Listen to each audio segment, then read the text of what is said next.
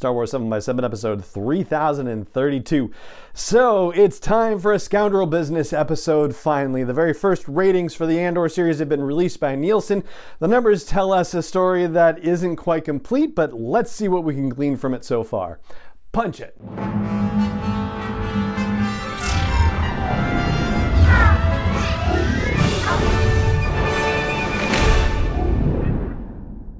Hey Rebel Rouser, I'm Alan Voivod and this is Star Wars 7x7, your daily dose of Star Wars joy. And thank you so much for joining me for it. So if you haven't been around for one of these episodes, they're generally either Jedi Business episodes or Scoundrel Business episodes, because that's actually how well things have worked out. When it was the Skywalker Saga movies, it was Jedi Business stuff, and with the Obi-Wan Kenobi series, it was Jedi Business, because that was inspired, of course, by Anakin Skywalker's line in Attack of the Clones, Jedi Business, right?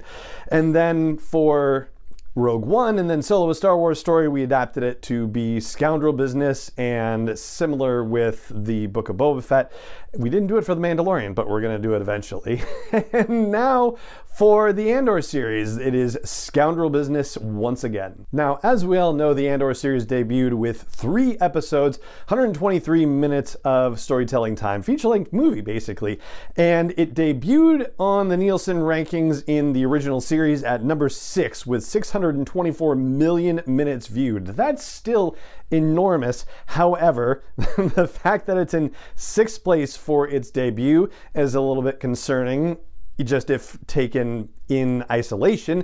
And then when you look at, say, for example, the first 3 weeks of the Book of Boba Fett, which got around 1.4 billion minutes viewed, then that can seem a little concerning again in isolation as well. So now we get into the caveats. So the Book of Boba Fett didn't have nearly the kind of competition that the Andor series is dealing with for streaming eyeballs. Certainly the Obi-Wan Kenobi series had some competition with Stranger Things Season 4, but here's what the Andor series is going up against. The House of the Dragon prequel series from HBO, the release of the latest season of Cobra Kai on Netflix, the Rings of Power Lord of the Rings prequel on Amazon Prime, and during this same week, the Jeffrey Dahmer series debuted on Netflix with the full 10 episodes, and that actually took the number 1 spot for original series. That's more than a little insane when we're talking competition, all right? So that's the first caveat. The second caveat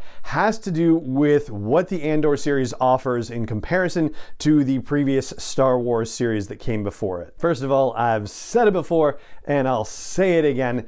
The Mandalorian, the very first episode of the series, that series does not become the giant cultural phenomenon without Baby Yoda. If it's any other baby from any other species in that pram, it is not the cultural moment that The Mandalorian turned out to be. So Baby Yoda and being able to use Yoda's species for that is the biggest, I don't know, as I was going to say get out of jail free card. That's not right. I was going to say Deus Ex Machina, or like God Machine kind of situation. I mean, there is no other magic card that they could have pulled out of the deck better than that one. So yes, I don't think it's fair to compare the Andor series to The Mandalorian, knowing that that is how they kick things off. Then you have the Book of Boba Fett series, and Boba Fett is a spectacularly popular character in Star Wars history, and the idea that he survived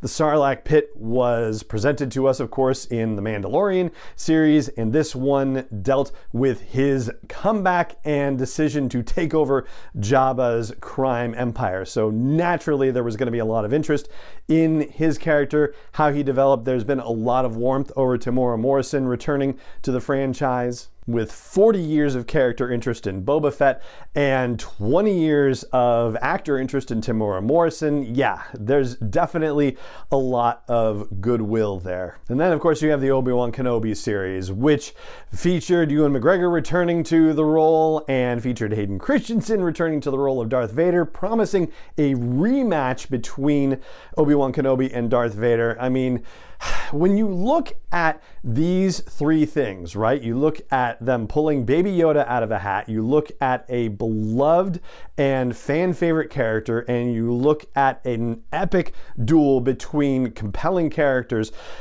how are you not going to look at that and say the Andor series like maybe isn't going to pull the same kind of ratings as those 3 series? Of course it's not going to get those ratings, at least not right out of the gate. I mean, this thing has had a tremendous PR push behind it, the Andor series has, but it's about a Rogue One character, and there hasn't been a lot of time for fandom to develop around Rogue One. It features Mon Mothma, who is a very mysterious character for a lot of people, who appeared very briefly in Return of the Jedi and very briefly in the prequels, is best known probably for her appearances in the Clone Wars and Rebels. And all the early reviews of the people who got screeners and whatnot to check it out ahead of time, it was amazing how the feedback was similar. It was all, oh yes, it's very well produced, it's like a prestige series, it's a slow burn. In other words, it's the kind of show with the kind of characters